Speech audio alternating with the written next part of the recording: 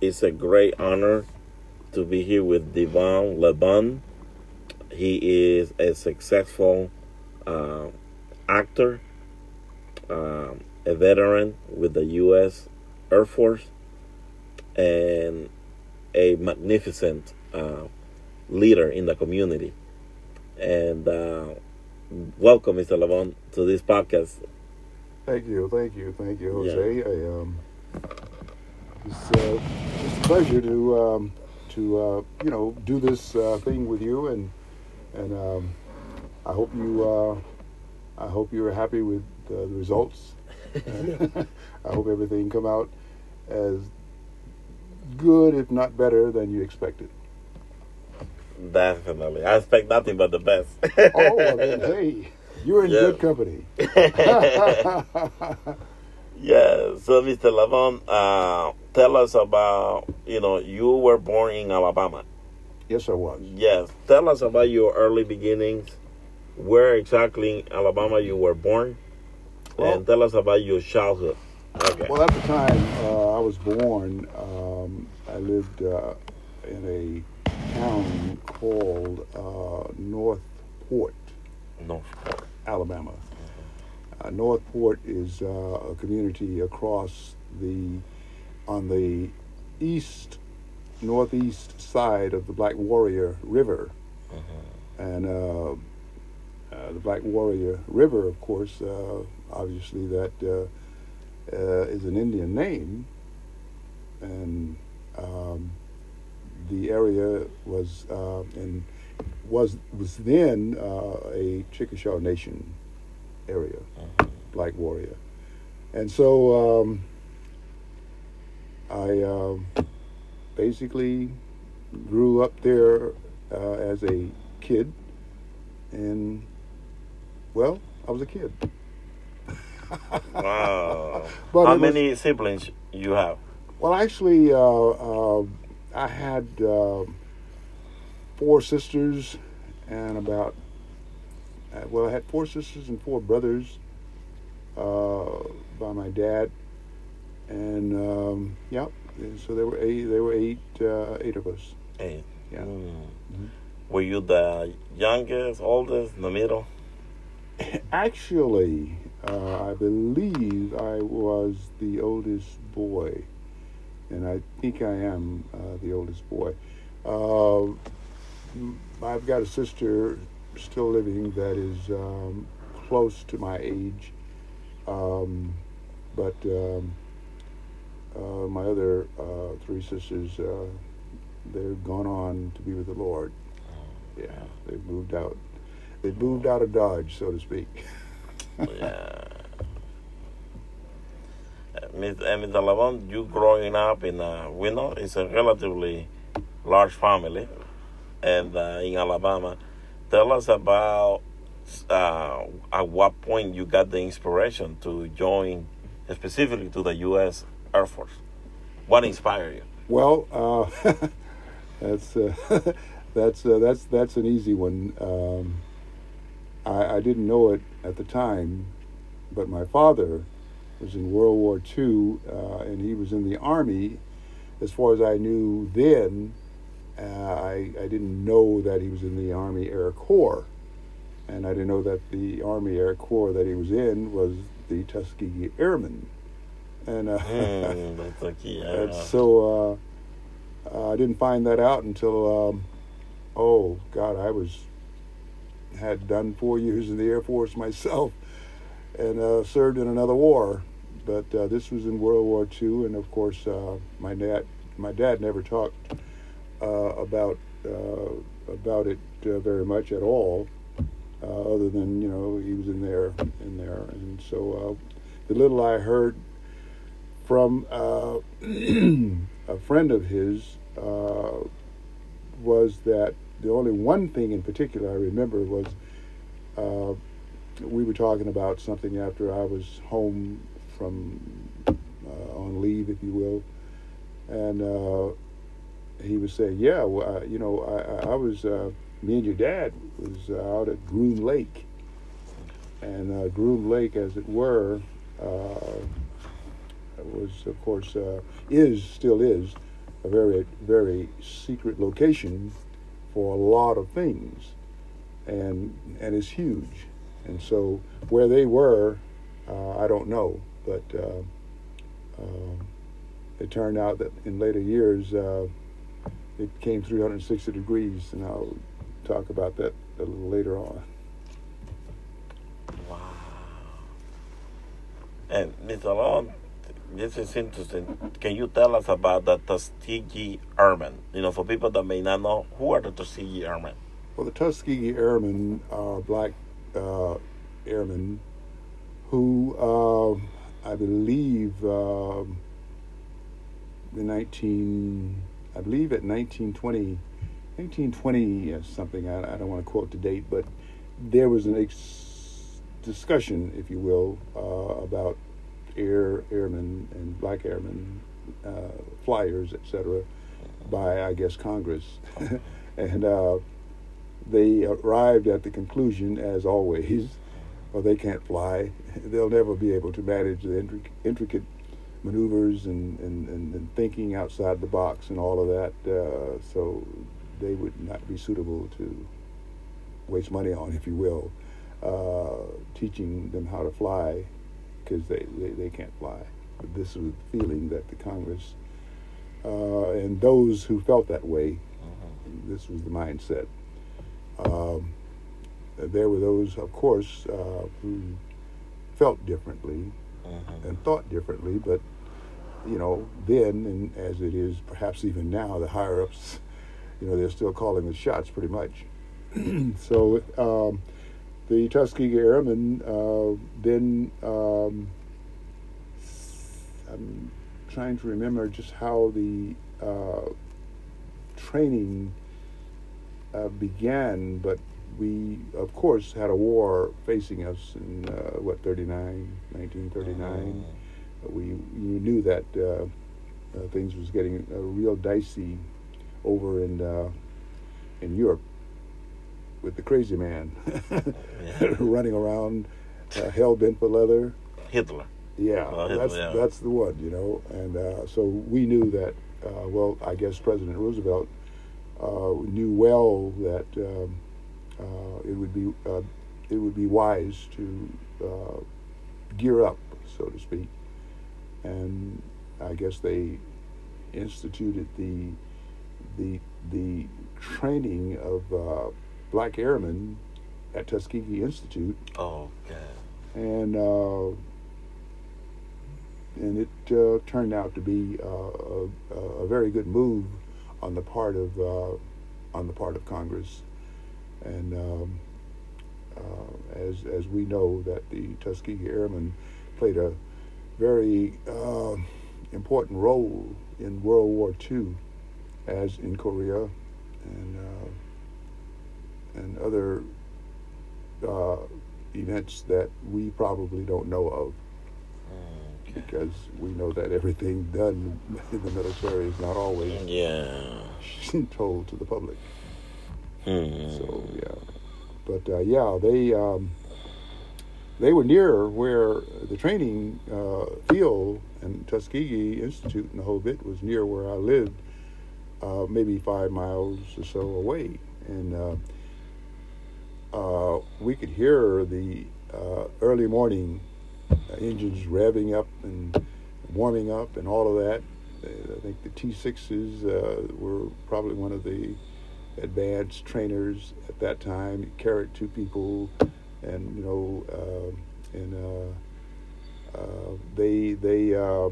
they were training touch and landing, touch, go, and landings. And those are where you come in, touch the ground, and then rev up and go airborne again. And so, which is good practice, because it's not a one-time thing. You round again, back again, line up, set up, touch, up, and so on. And as it were, it just happened that this open field where they were doing the touch and go, me and my cousins and some friends were going to the Black Warrior River, which was near enough to walk. Of course, we walked barefoot. We were 7, 8 years old, and that was the way you traveled out there in the dirt. So it was wonderful to see them. We looked up and saw the planes circling, coming in to touch and go, and but as they were coming around, they banked, and we could see clearly, and they were waving, and we said, "Them's colored," and we were so excited to see people who looked like us in a plane flying. That was just unbelievable, and we were so excited. And we, from then on, it was, this is what I want to do when I grow up. Man, I want to be one of those guys, Wow. and fly. And it was great. It was wonderful to see that. And another day, we were passing the same area where they touch and go, and one came in, and he didn't have brakes. His brakes had gone out, so he, he was landing to come to a stop, not to take off. This was a landing, and he was trying to stop the plane, put on brakes, and no brakes. And at the end of that touch and go field landing strip was a deep gully, and so of course you wouldn't go there. But without brakes, you had no choice. So he went to the end of that, and last thing we saw was the plane going down into the gully. But it turned out that there was a lot of brush and shrubs and like that down there, and the pilot was not injured, and of course, the plane was not damaged too badly. But that was another sight that we recognized was. Something to be aware of if you're going to fly. That is brakes, no brakes. Wow. And you don't know that until you're on the ground to put on the brakes. But there was so many little incidents that I can remember as a kid, and that, What would you say was the most challenging flying experience that you have? Oh, well... challenging every time you took off. It was a challenging experience because you're leaving the ground in a machine.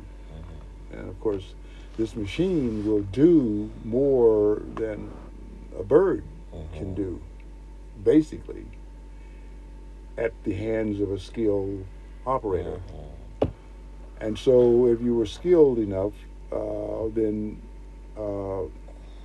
you could put the plane through a lot of maneuvers and feel safe knowing that the plane can handle it.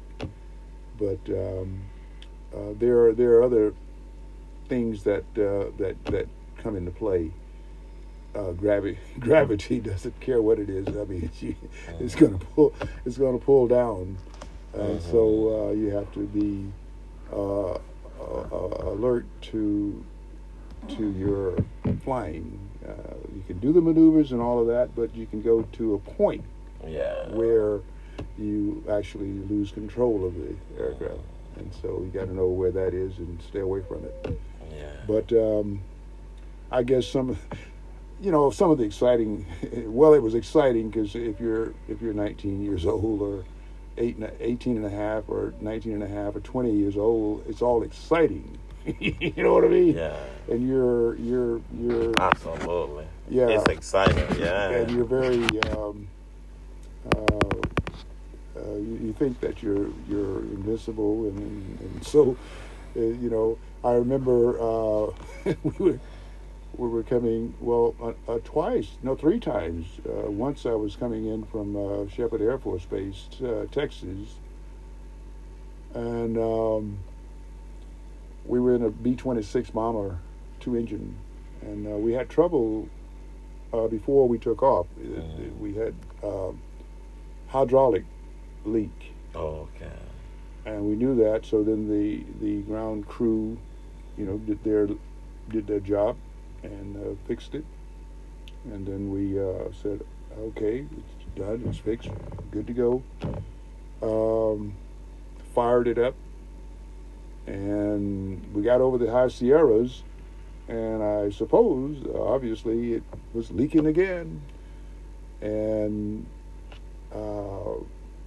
as you come over the Sierras, you're up so high, and you see the little pebbles, But after a while, the little pebbles got bigger and bigger and bigger because we were descending, and so so the co-captain said, "You hope you got your chutes on because if I come through here one more time, I'm going right out that door." And of course, that was your warning. And of course, we laughed and said, "Boy, Yeah. we'll be right behind you." Yeah. Anyway, we came into Norton Air Force Base in San Bernardino, and with the fire trucks trailing us and the thing smoking and the whole bit and all that. And we thought, "Oh man, that was wow!" But there were many incidents similar to that in the air, on the ground and in the air.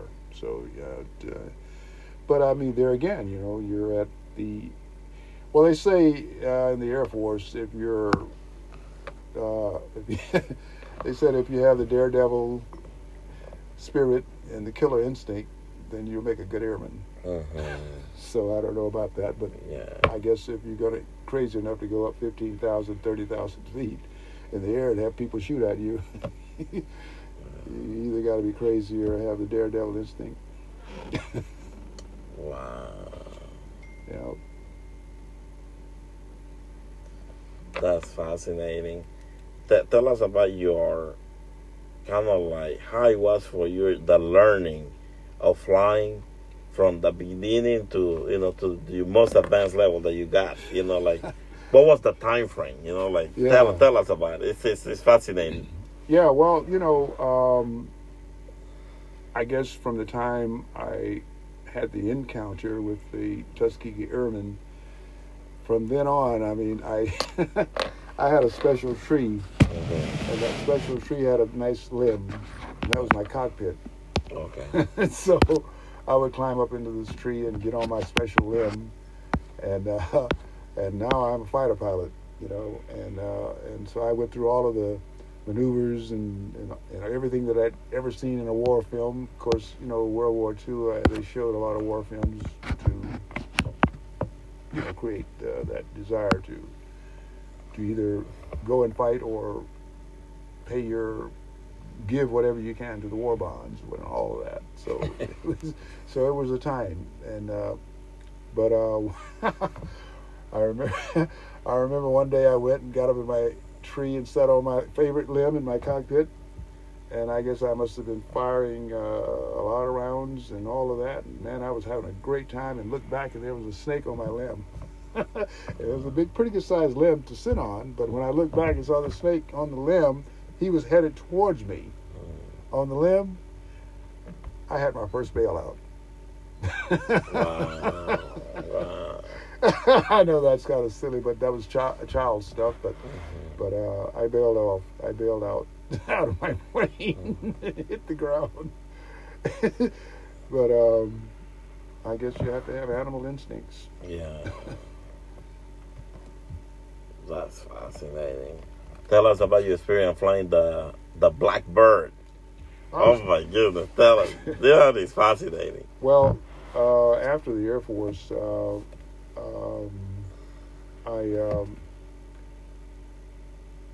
my training and all of that was, I guess, specialist training a whole bit by the Air Force. And when I hired in on a contract with Lockheed, they were the builders in the Skunk Works division of Lockheed, and they had built the U-2, and of course you probably have heard of the U-2 prior. Yes. So it was doing its job, and at that time, the Russians knew that there was something in the sky spying on them, but they could not do anything about it. So they, of course, started building missiles that hopefully would reach the altitude where the U-2 was. And they had not successfully been able to hit it with one of their missiles because they couldn't get up high enough. So, as it were, Captain Powell, yeah, was the U-2 had such wingspans, etc., that it could conserve energy, that is, fuel, at a certain altitude, like a bird, you know. Oh, okay. Yeah, and then of course fired up again, and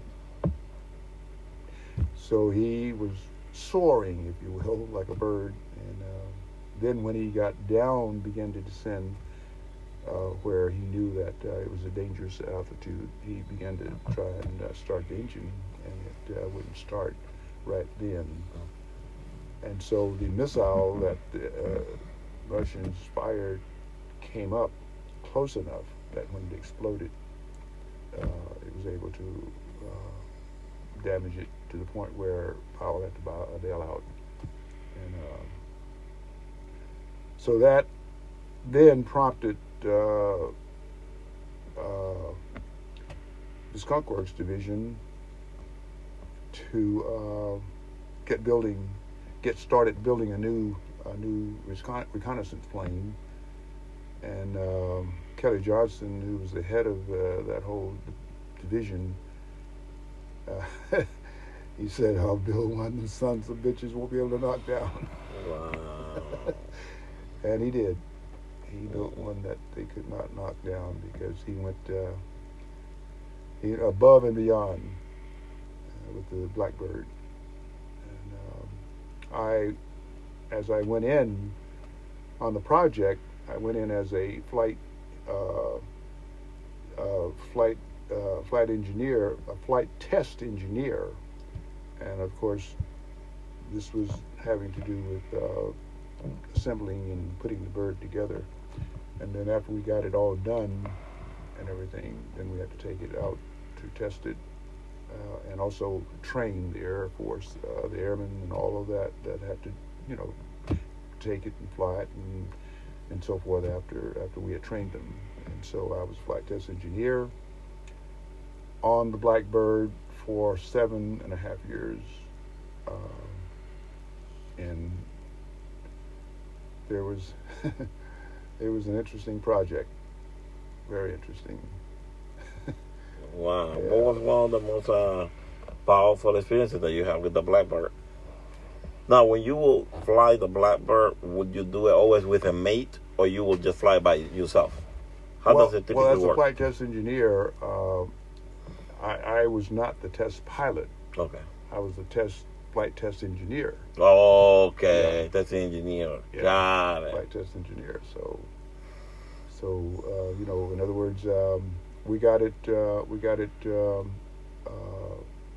its paces, put it through its paces, and got it ready for various flight tests and to do certain things, certain maneuvers, certain altitudes, certain speeds, and so forth and so on. And of course, you know, a lot goes into that. As we know, it's still the fastest bird that's ever been flown by man. I mean, well, we're not talking about shuttles, and all of that. We're talking about airplanes. Yeah. Yeah. So it did what it was designed to do, and above. And for 20 years, the public only saw unidentified flying objects in the sky. Right. And you've heard of Area 51? No, tell us about the Area 51. Well, Area 51 is, most people say that that's where they have aliens that are, you know, But because the public cannot go there, they cannot take pictures of it. They can't get near it, and so obviously a lot of money is being made by the people who write novels, the people who talk about UFOs and unidentified this and that and so on, and they still say there are a lot of aliens that are being held and experimented on and so forth, and a lot of technology is coming out of the capture of space aliens, ships, and so forth. So it goes on and on and on, you know. But by the same token, I was there with the Blackbird. Okay. You know, and all I can say is that I remember one. I believe it was a late Friday evening, and some Canadians decided to violate the airspace, and they knew that they were flying in there in forbidden territory, and they could have been shot down, and they would have been shot down. However, they were warned, and there was two F-105s that were dispatched, and they went up and got on each end of the wings of the Cessna that they were flying in, and hey, you know, there's a strip down there in front of you. You land this plane, or next one will be, you know, you won't be around no more. In other words, so we'll shoot you down. So they got them down and landed, and right away, boy, covered them up, bullets over their heads.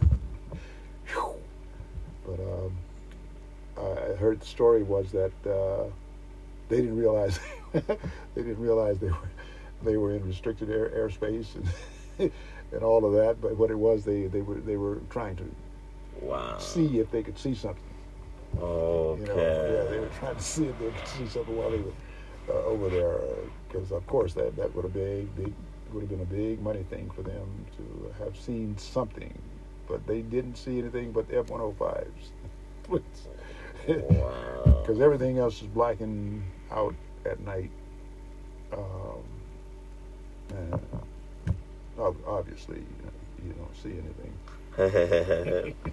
Was that located in a particular area? You know, was it within the U.S. territory?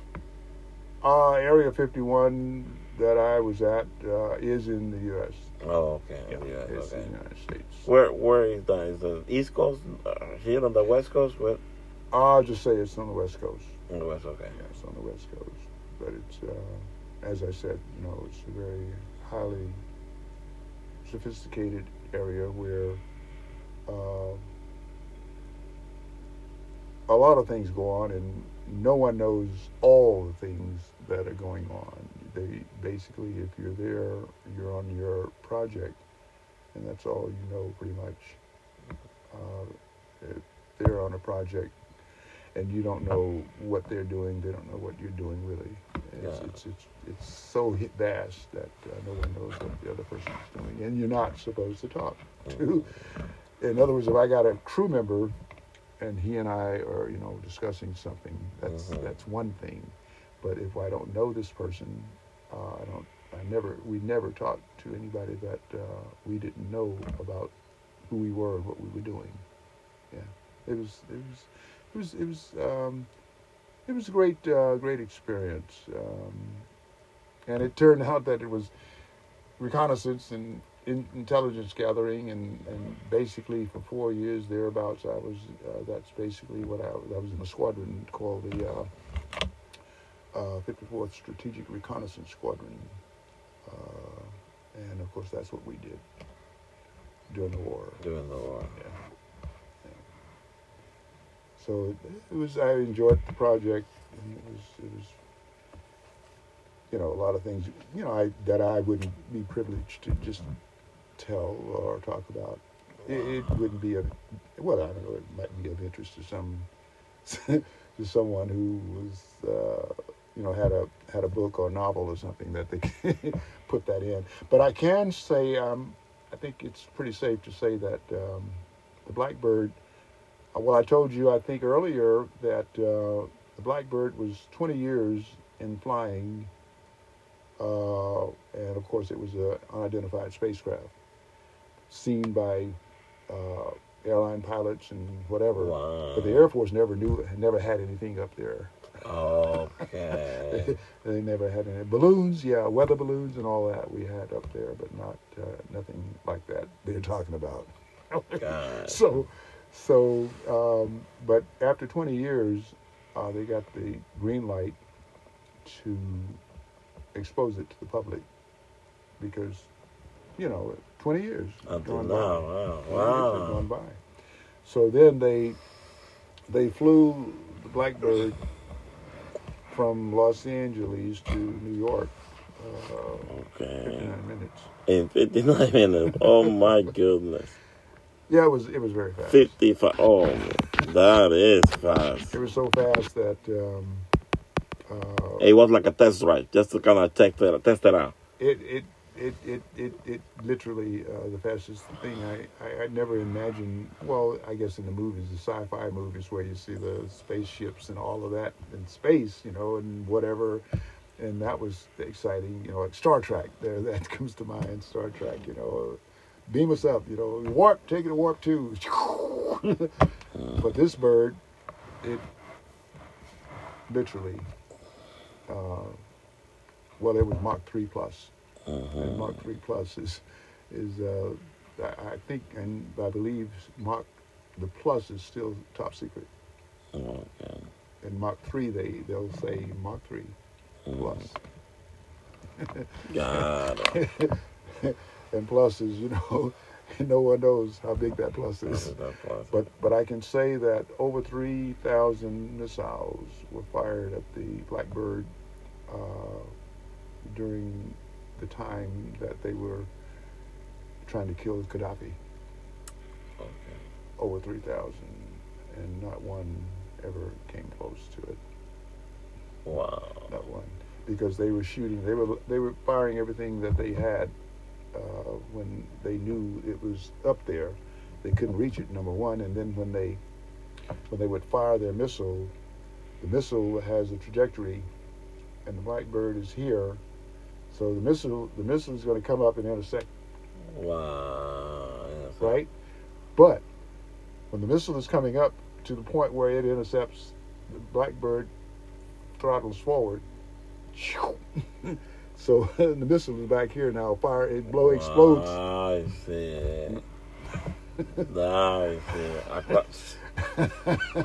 So, and the missile couldn't do that. See, the missile could only go straight to the point of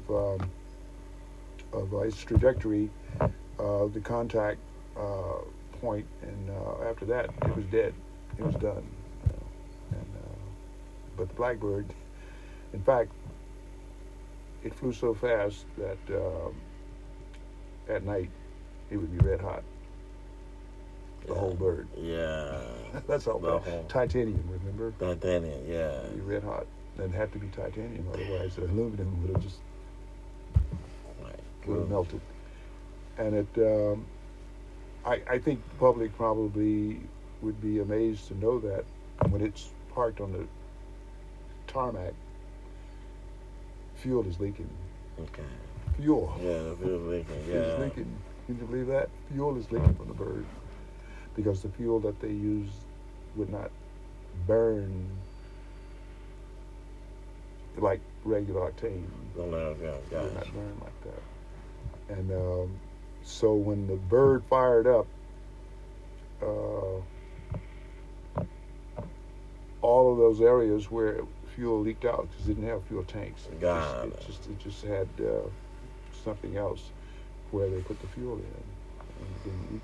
So the fuel would leak, but when it fired up, all of that started to come together. Gotcha.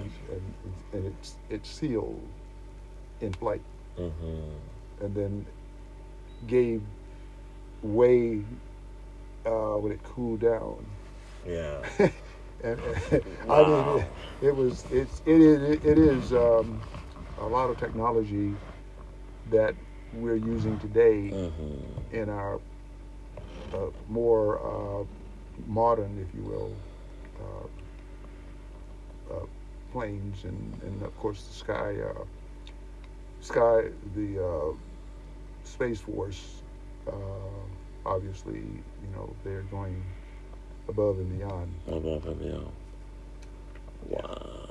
So it's just we're at the age where I think well, we know that even civilians now are paying money to go to Mars or whatever, millions and millions of dollars, and so it's here. Yeah. It's here.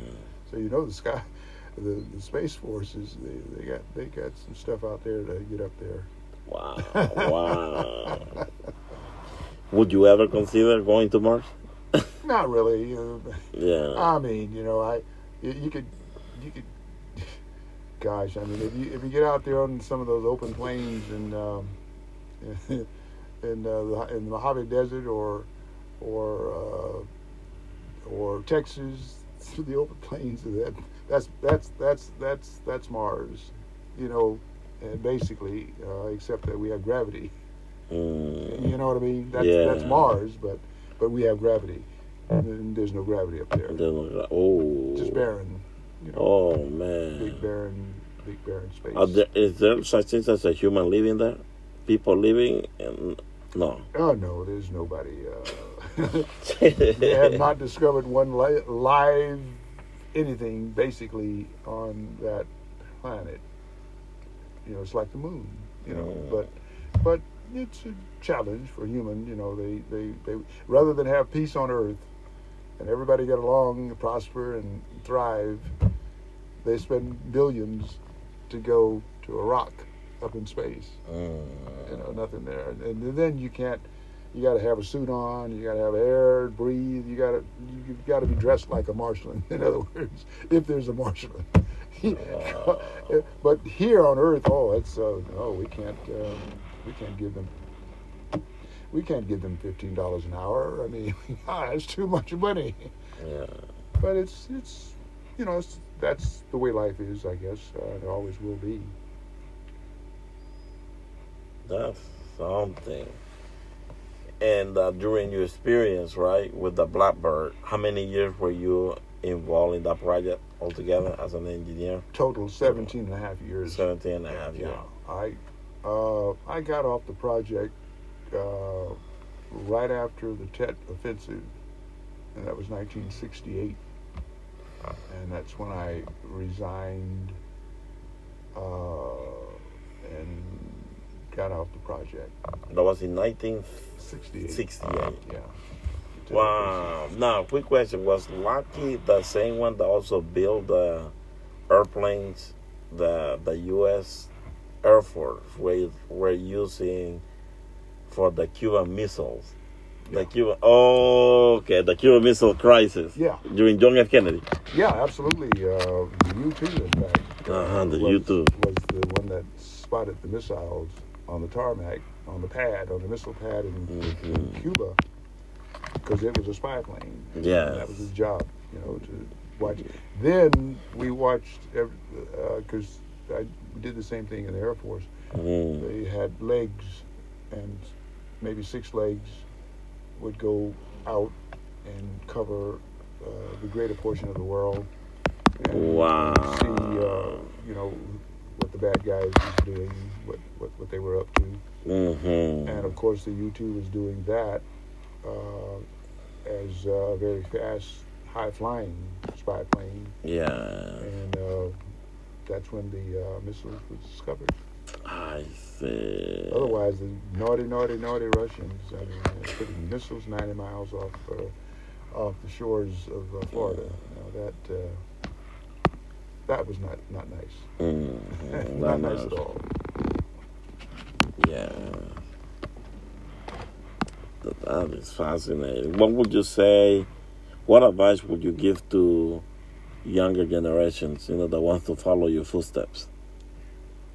Well,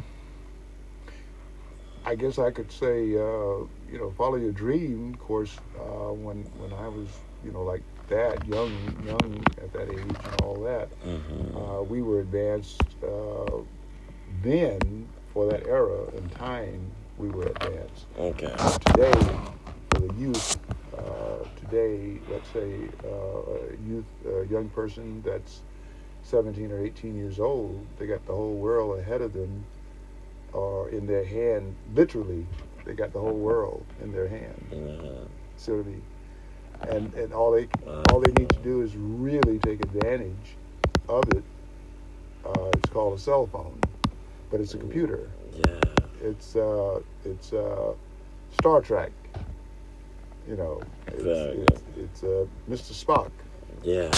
So if you want to be Mr. Spock and do all of the great things that Mr. Spock could do with his little tricorder, you can do it with your cell phone. Yeah. So I would say to the young people, don't waste your life away doing menial things. That does not advance you. Help and love one another. Because I would love to have had a cell phone, I guess, when I was 19 years old. Yeah. We had a phone on the wall. Wow. And you had to go dial it, a rotary phone, if you will. And I don't know how we lived without it, without the cell phone, but we did. We did pretty good, in fact. And then television came into play, and God, I mean, they had one or two stations, and 15 people would show up at night to look at that station. So, but you can look at yours on the cell phone. You can look at what you want to see. Yeah. So it's quite an advancement. It's quite an achievement. It's quite a we're above and beyond where we was, if you will, 50 years ago. Yeah. Above and beyond. I mean, literally above, because we're going into space with a civilian aircraft or spacecraft. It's just unbelievable. Yeah. So the future is in the hands of the people. Of the people. To, get what they want, if you will, out of it, because they got all of it. They got all of the tools that they really need to do that. Basically, it's a marvel, because I don't think I would ever learn all of the things there is in this little thing and how it works and so on. I don't think I'd ever learn that. And I talk to a lot of engineers and people who are smart, and they say, well, you know what? I don't know how that works. Wow. So it's amazing. That is amazing. Yeah. This is fascinating.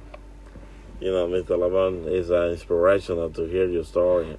Thank you. From Alabama to growing up to be such a diligent and successful,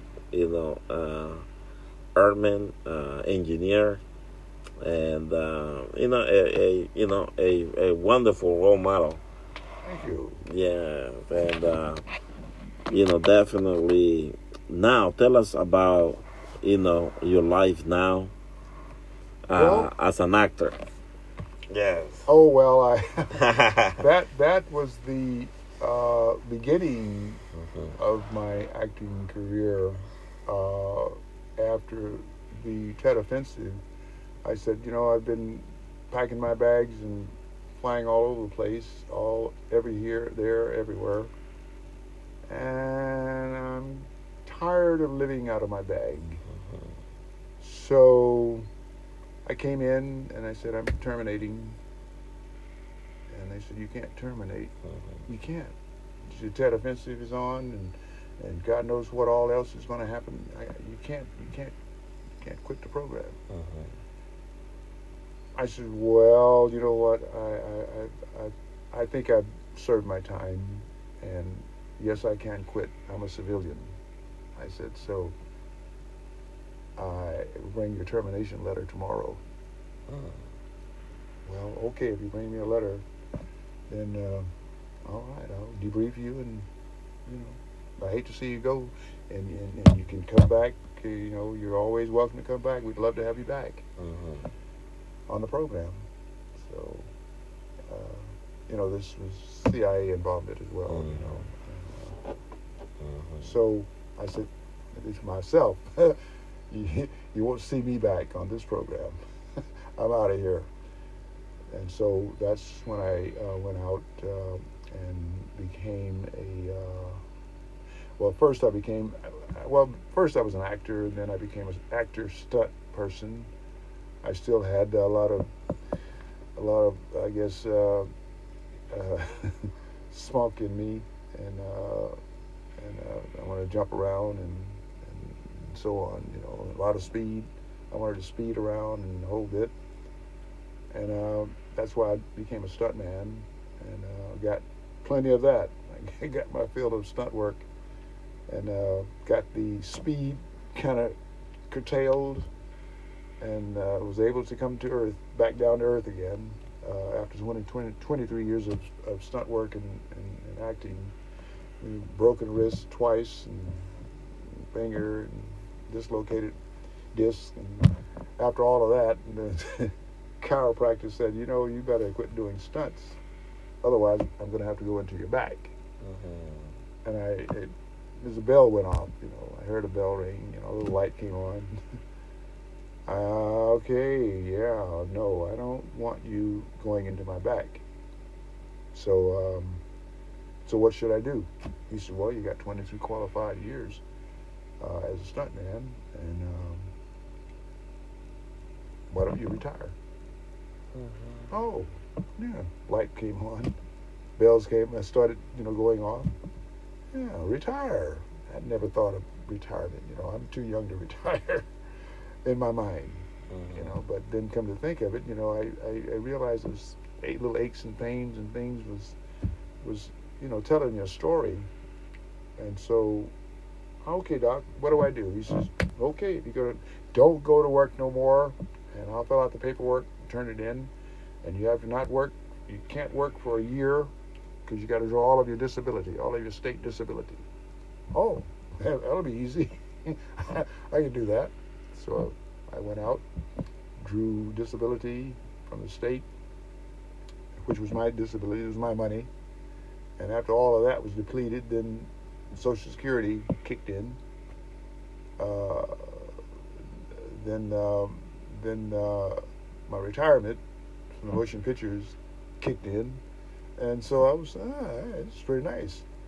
But then I got bored, and so I came back, not doing stunts, but I came back to the movie industry and started working again. Nice.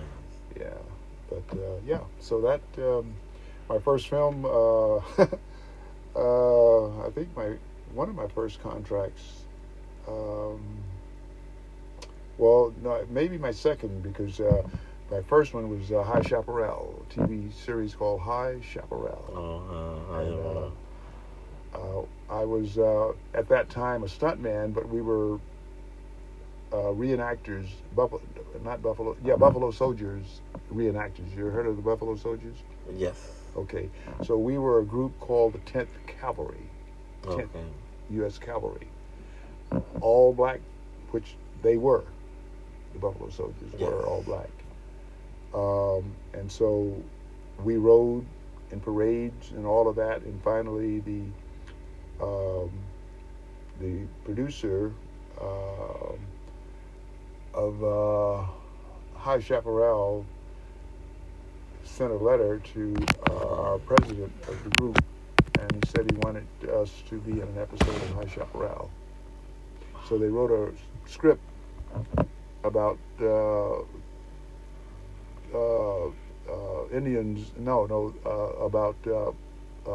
a band of killers and cutthroats and all of those that were taking over the town of Tucson, old Tucson. So they called out the cavalry. And at that time in Yeah. history, the cavalry was stationed at Fort Huachuca, just out of Arizona, just out of Phoenix, not too far out of Phoenix. And they were law and order. Yeah. So they rode in to the town. We rode into the town, if you will, and took care of business. But it's a High Chaparral. It's on your computer. Wow. It's on your, and that was my first big movie. As a result of that, we rode in 1970s Rose Parade with the High Chaparral cast. Rode down Colorado 6 miles on horseback in cavalry uniforms, and it was awesome. It was really awesome. And so then the Cowboys Hall of Fame organization in Scottsdale, Arizona, wanted us to come there to ride in a parade they have every year. So we were invited to come there. They paid our way. We flew down there and rode in their parade, and they presented a big statue, a Cowboys Hall of Fame statue to the group. And we were hot stuff, you know. We enjoyed that. CBS was going to do a TV series based on the Buffalo Soldiers. With the Buffalo Soldiers. And of course,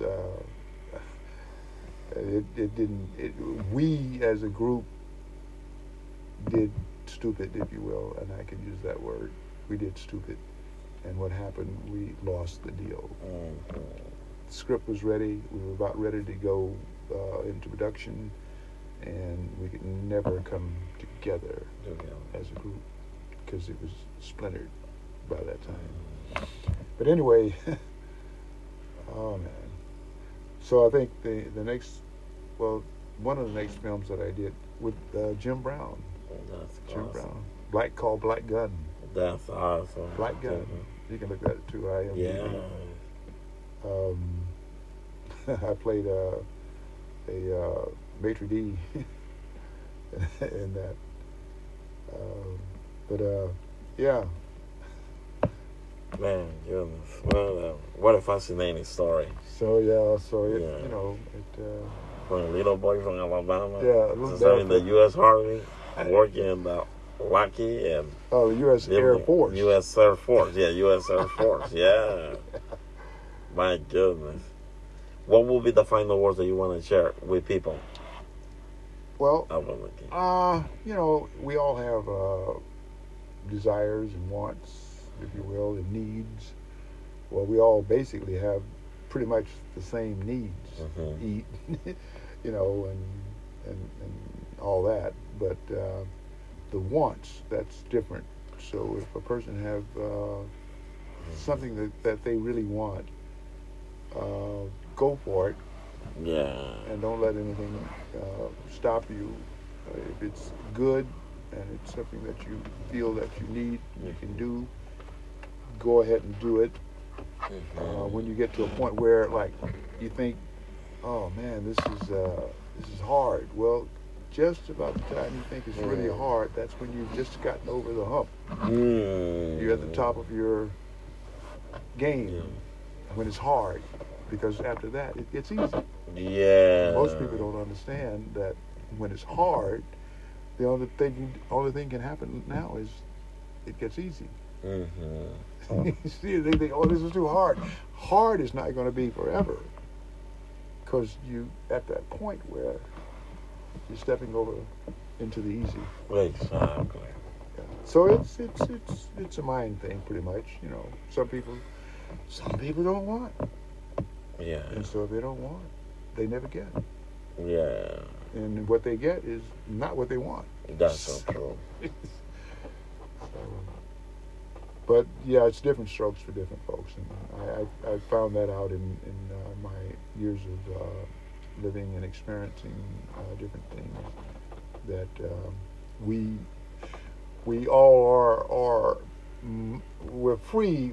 We have a free mind and a free will. Yeah. So that's why we're not we're not robots, so we don't do the same thing or have the same desires and so Yeah. forth.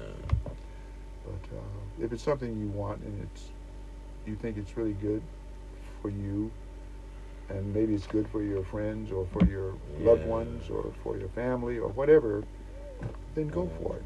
Yeah. Because it'll turn out to be a wonderful thing. A wonderful thing. Yeah.